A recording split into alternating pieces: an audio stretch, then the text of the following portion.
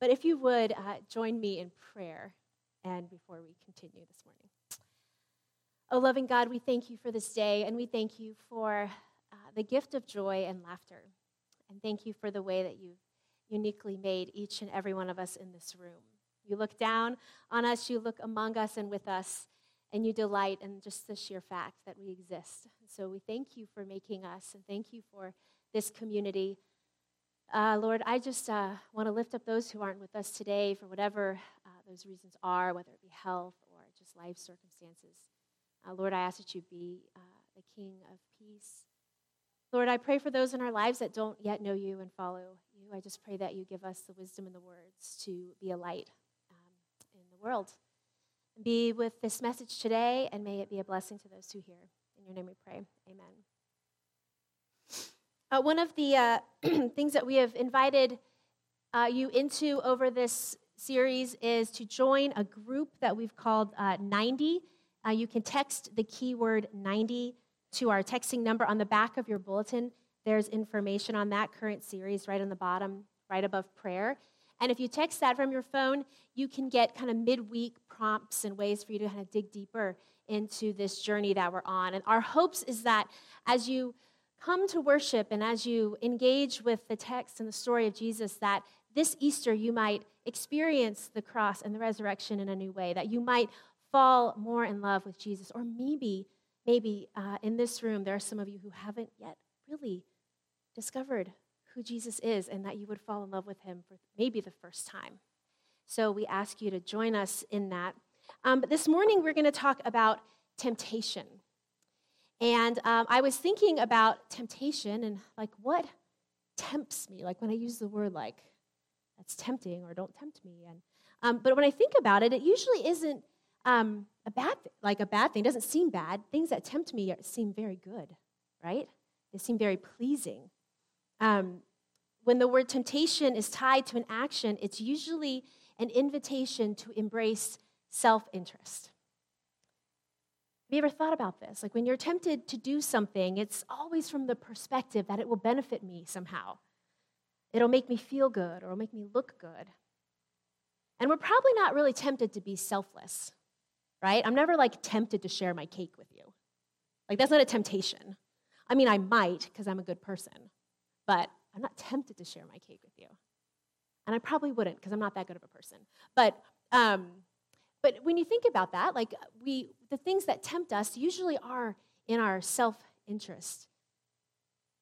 Like, if we give up time on a Saturday to help someone move because you have a truck, you know that's, like, the reason you have a truck, so that your friends know that they can call on you to help them move their things. That's why we don't have one. Again, not very good people. No, but temptation, for some of us in this room, for many of us in this room, is the result of self-interest, an invitation to embrace it. And oftentimes, in pursuit of my selfish self-interest, I can hurt others. I can hurt myself. And then Jesus comes along, and he's brilliant, and he says, not only, if you live this self-centered life, if you make this life all about you, in the end, you'll not only hurt others, you'll not only hurt yourself, you'll actually lose yourself. And he was so right in that. He was so right in that. And the reason we're here today and the reason we follow Jesus is to learn another way. During this message series, we're learning that Jesus came into the world to introduce something brand new to and for the world. Throughout this series, we're going to come back to this theme that Jesus introduces something brand new. And specifically, he would introduce three things. He would introduce a new covenant, which is a new arrangement between God and humanity. It would replace the old covenant that was between God and one single nation. And then he would come with a new command, a single, love-centered command. And he would bring about a new movement, which is the church. And from the moment Jesus stepped into this world, those who were tied to this old way of living, the old covenant that was like entrenched in Greco-Roman ways, the world of the kingdoms of this world, those whose fortunes were tied to the success and profiting from that, Jesus would speak against that, and these people would resist. And we'll see the tension throughout his whole life. This is the kingdom that Jesus was coming to establish. Not Judaism 2.0, not the second half of a book. This was something completely new for the world. So last week, if you were with us, if you weren't with us, I'm going to give you a little bit of recap to catch you up so you don't feel lost. We talked about John the Baptist who prepared the way for Jesus. And he drew this really large crowd to the Jordan River. And once he got them there, had all their attention. And then Jesus comes and then he turns the attention. It's kind of like he says, will the real Messiah please stand up? Please stand up. Please stand up. You know you want to sing. He points them to Jesus. He says, let me have your attention. I'm not the one you've come to see. It's him. And he says to his people, he says, look, not trust me, not imagine if the real Messiah were here, but he says to this large group, look, you can see him. Look, he's there, the Lamb of God who takes away the sins of the world. Not just the sins of our people, of the Jewish people, but of the Gentiles, of everyone. And then Jesus asks John to baptize him, which was really upside down.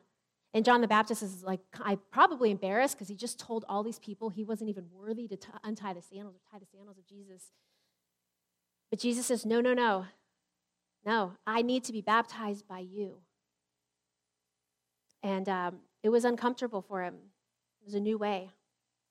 And if you aren't familiar with the story of this, Jesus is baptized, he comes out of the water, and now it's official, he's now they know who he is, right?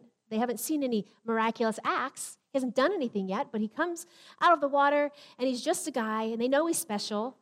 And I'm sure they're like, ooh, what's going to happen, And then in the Gospels of Matthew and Mark and Luke, they each say that he immediately followed his baptism. He was led into the wilderness. They actually says that God led him into the wilderness. I mean, it's like, ta-da, here's Jesus. And then he's like, and peace, I'll be back, right? And then he goes into the wilderness all by himself for 40 days. The text says in Matthew, it says, then Jesus was led by the Spirit into the wilderness to be tempted by the devil. Now, another word for devil is diablos, which means diabolical, slanderer, or accuser. We use the word devil here. And I want to pause for a minute and to point out this part of the story, this use of the word devil. Because if you grew up in the church, many of us in this room grew up in the church, you might hear that and go, oh, yeah, I know how this whole story ends, right? And then maybe there are some people in this room who say, this whole devil thing, I'm not sure I totally buy.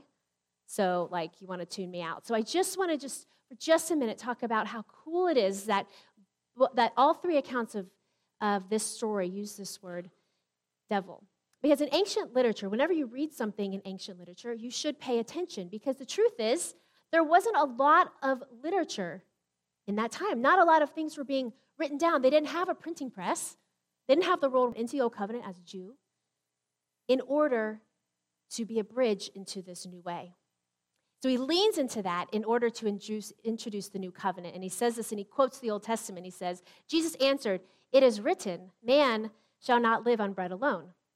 Now this is from Deuteronomy 8, so he's going back to the scriptures where the nation of Israel is traveling through the wilderness and they have nothing to eat, and then God provides manna from heaven. Many have heard this story. And God's teaching his people that this daily dependence on him. Just trust in God daily, and I will provide your daily bread. And then Jesus says, but man shall not live on bread alone, but on every word that comes from the mouth of God. Basically, he's saying, I'm not going to act independently on my own, apart from God. I am going to lean in to my Heavenly Father. I'm not going to just lean on my own behalf, because that is the kingdoms of this world. The kingdoms of this world say, you just look out for you, yourself, and I. It's just about you. Temptation is always an invitation to act on our own behalf. And then it says, then the devil took him to the holy city and had him stand on the highest point of the temple. Now, as I was preparing for this week, I was struck by this phrase, the devil took him. Because I don't know about you, but when I envision this story, I envision like Satan is tempting and he's mean and angry and like, but I, I don't know. It was like they walked somewhere, like they were hanging out together. And it says he took him, like it wasn't like a instant, like beam me up, Scotty, or he didn't like just vaporize and just go to the next spot. I mean, he was like on a walk, on a journey. Luke's gospel says that the devil brought him there. So they spent time in the wilderness walking together. And they went to some high place where they could oversee this massive, beautiful temple. I think, what was that walk like? I mean, if you think about temptation, it's always presented as desirable. And so, like, what was it like to be with the devil? You know, temptation is seductive, beautiful at times. Maybe, like, they were enjoying each other's company. I mean, I don't know, don't say that, but I mean, what if? But it's got me thinking. How many things in our lives do we spend time with that are temptations that seem good and beautiful and seductive, but ultimately lead to our hurt and our destruction? So they get to this high space, and the tempter says to Jesus, if you are the Son of God, he said, throw yourself down. He's like, all these people will see you, and they'll notice you, and you could just like pick yourself up and, wipe the dust off, and then they'd really believe.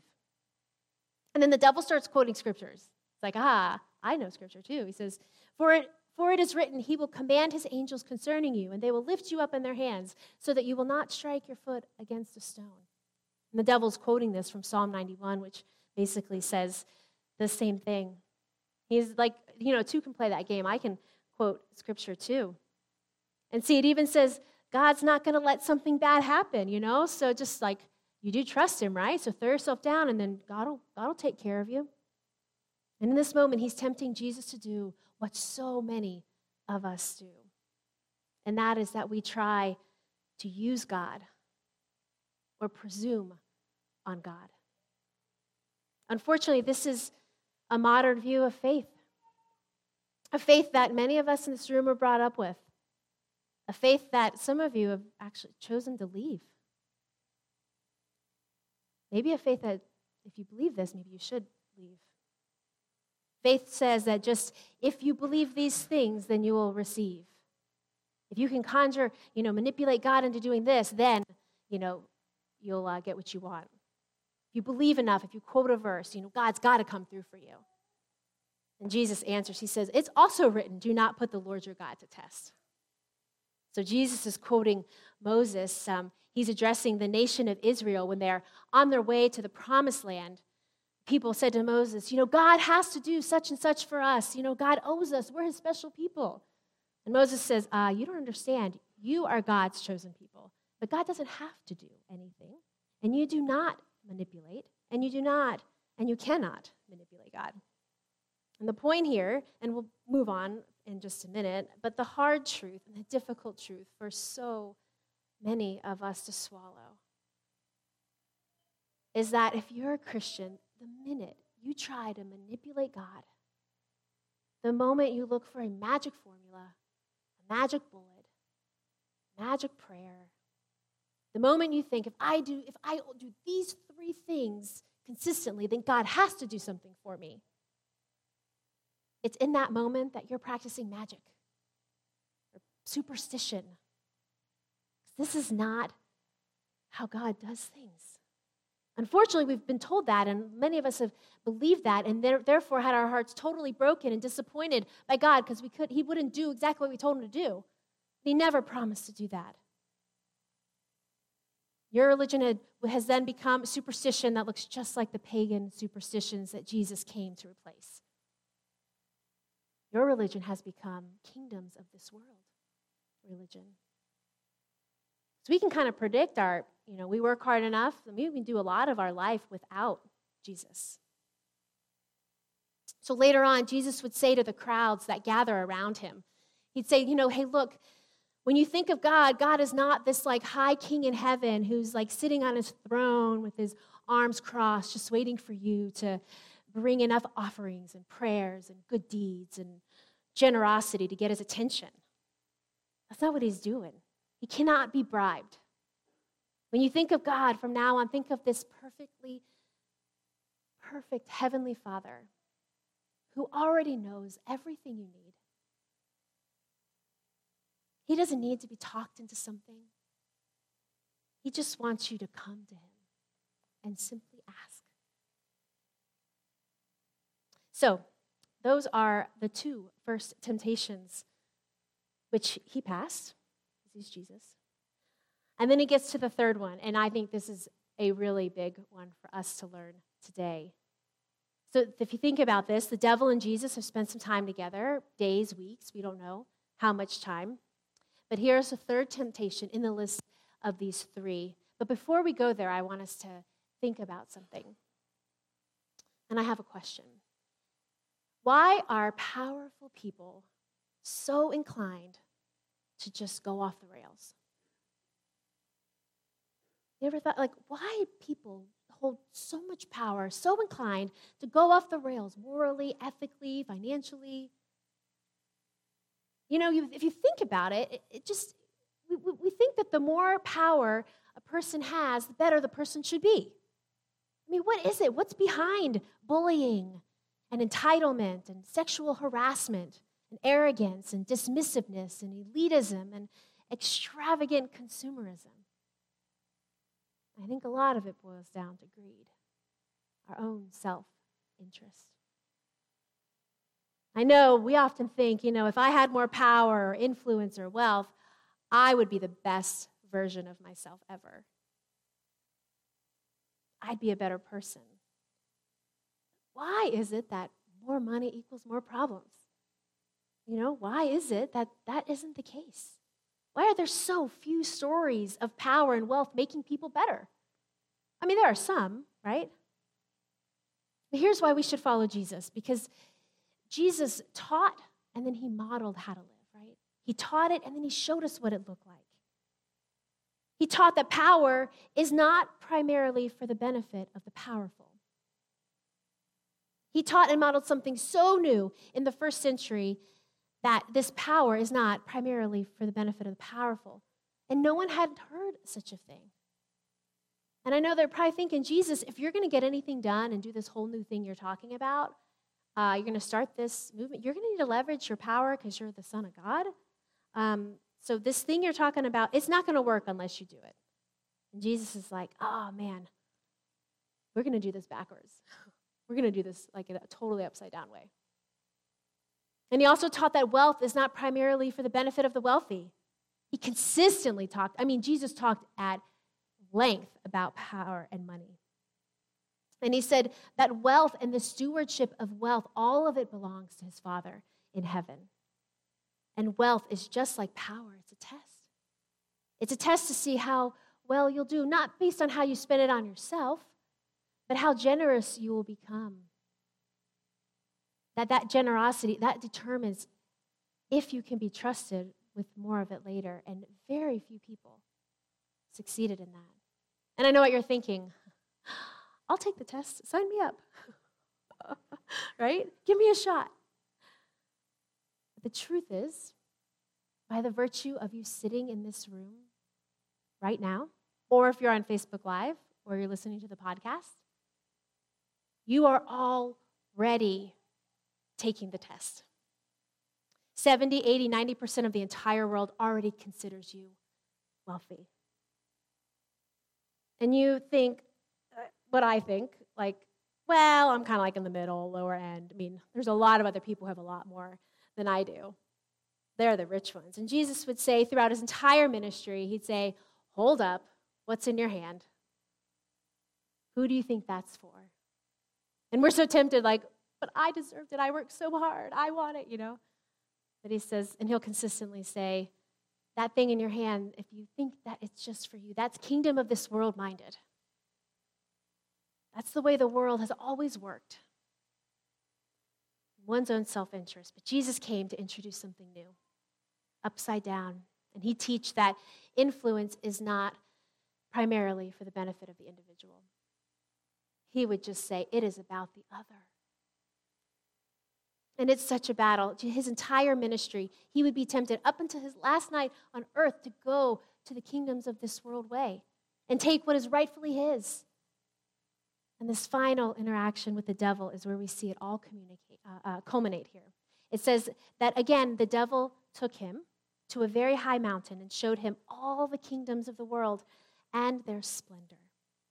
He showed Jesus the view of Jerusalem and all of Jericho, lit up at night and sparkling and twinkling in all of its splendor, and all the kingdoms of this world. I mean, now we have like Google Earth, but they didn't have that then, so I don't know how that happened, but like I can imagine just this big view of like all this of the world. And it's like as if the tempter said, feast your eyes on this. Look at all this, the epicenter of it all. You know, everyone is in this space, waiting on God to fulfill his promises, waiting for the Messiah. And isn't this what every human wants? To be admired and adored and worshiped and influential and powerful. And the devil has dominion over the kingdoms of this world. He has the power over the kingdoms of this world. And he was handing them to Jesus on a silver platter. And he says, all this I will give you. Isn't that what you want? And all you have to do is bow down and worship me. Just acknowledge that it's mine to give and take what you are entitled to. You're entitled to it, Jesus. You can have it. Just worship me. I mean, who refuses what is rightfully theirs? I mean, you can think of people probably in your life that have done that, and they're the people that you admire, the people that you respect, the people who would give up their own self-interest for others. So here, the point here is Jesus didn't come to barter for a kingdom. He came to establish a kingdom in the hearts of women and men. He didn't come to barter for land. He didn't come to barter for Jerusalem and Jericho. He came to barter for the landscape of the heart. A kingdom where the king lays down his life, his power, his wealth, his influence for his subjects. An upside-down kingdom. There had never been such a thing. And Jesus said to him, away from me, Satan, for it is written, worship the Lord your God and serve him only. And he says, no, away. And it says the devil left him and the angels came and attended him.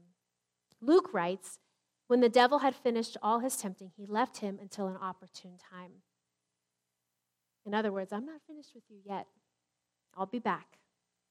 While you're walking on this planet, I will be back to try to convince you to opt into the kingdoms of this world. So then the text tells us that Jesus returned to Galilee in the power of the Spirit, and news about him spread throughout the whole countryside. And just for fun, maybe, or perhaps to spite the devil, instead of turning a stone into bread, Jesus went to a wedding and turned water into wine. Why? Because his mom asked him to do it. And maybe that's the lesson. Say yes to your mama and no to the devil. I don't know. But for real, Jesus early on was offered on some level what we all want. But he refused it because he did not come, even though he could. He did not come to take over, but he came to take away the sins of the world. And he didn't come to lord over, which he could, but to get under the burden of mankind. And there's a story toward the end of his time on this earth where he sits his followers down because they're still not totally getting it. And even though he had taught and he had modeled this way, this new kingdom, this new movement, over and over, they had a hard time wrapping their heads around this idea. And they're still thinking, we understand the way of the world. We understand leadership, like top-down hierarchy. We understand authority. We understand the kingdoms of this world, but we just don't understand what you're talking about because it just doesn't make sense to us, right? And then Jesus says, for even the Son of Man did not come to be served, but to serve and give his life as ransom for many. Even the Son of Man came to serve and give his life for ransom for many. We aren't going to do this the kingdom of earth way, the me first, the self-interest way. I know it's all you see, it's all you know, but there's a new and a better way, and I'm not going to back down. And I believe it so much that I will model it for you until my very last breath.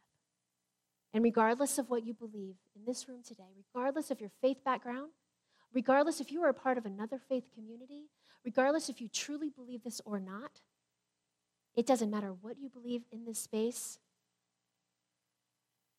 Jesus valued you more than any kingdom of this world.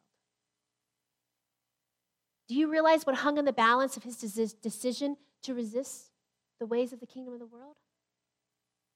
You. You hung in the balance. Regardless of how much power you have or don't have, you do not have the power to overcome the consequences of your sin. Regardless of how much money you have or how much money you don't have, money won't heal a broken relationship or get you forgiveness from someone.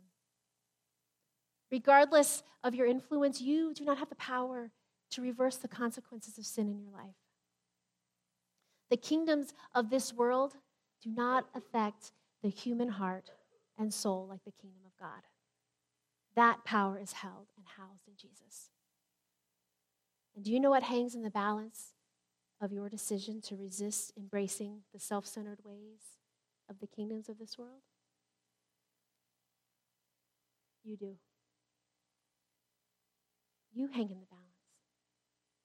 Luke writes, "What good is it for someone to gain the whole world, yet forfeit their soul?" We are tempted every single day to live our whole lives for ourselves. More power, more wealth, more influence, more things. If I have more, my life will be better. But you know what happens when we seek after our own self all the time? That we don't get better, we get smaller. You know? And we're here today because of a king who outlasted his own life. He outlasted his own generation. And he's invited us into a life where we can do the same and have a bigger and better story than one we could conjure up on our own. So this new upside-down kingdom where the first would be last and the last would be first, power will be leveraged for the powerless. Wealth will be leveraged for those in need. And influence will be leveraged for those without a voice. But this new way will not sit well with the people that Jesus came in contact with. You know, we naturally resist what we don't understand. And the people in Jesus' time, they did the same thing. And the temple and the empire would conspire together to crush Jesus. And they would succeed momentarily, but in the end, they would be overcome. But until we get to that story, there are more sermons to preach, and there's more healing to learn about, and more to learn about Jesus. So let's pray. Oh God, we thank you so much for teaching and modeling for us your view, your vision for the kingdom of God. Thank you for giving us your word written. Thank you for the gift of your love. Thank you for Jesus. Thank you for his selfless way. God, as we sit here and wonder, how do we live in the kingdom, in your kingdom? How do we have dual citizenship in both, Lord? God, we ask that you surround us with people who can hold us up. Surround us with people who want to walk in the same way, who want to follow you, Lord. Lord, give us eyes to see the needs around us. Give us a spirit of generosity, of others-centered. Lord, if we struggle with manipulating you, God, I just pray that you give us opportunities to hear your voice, to silence ours and listen for you.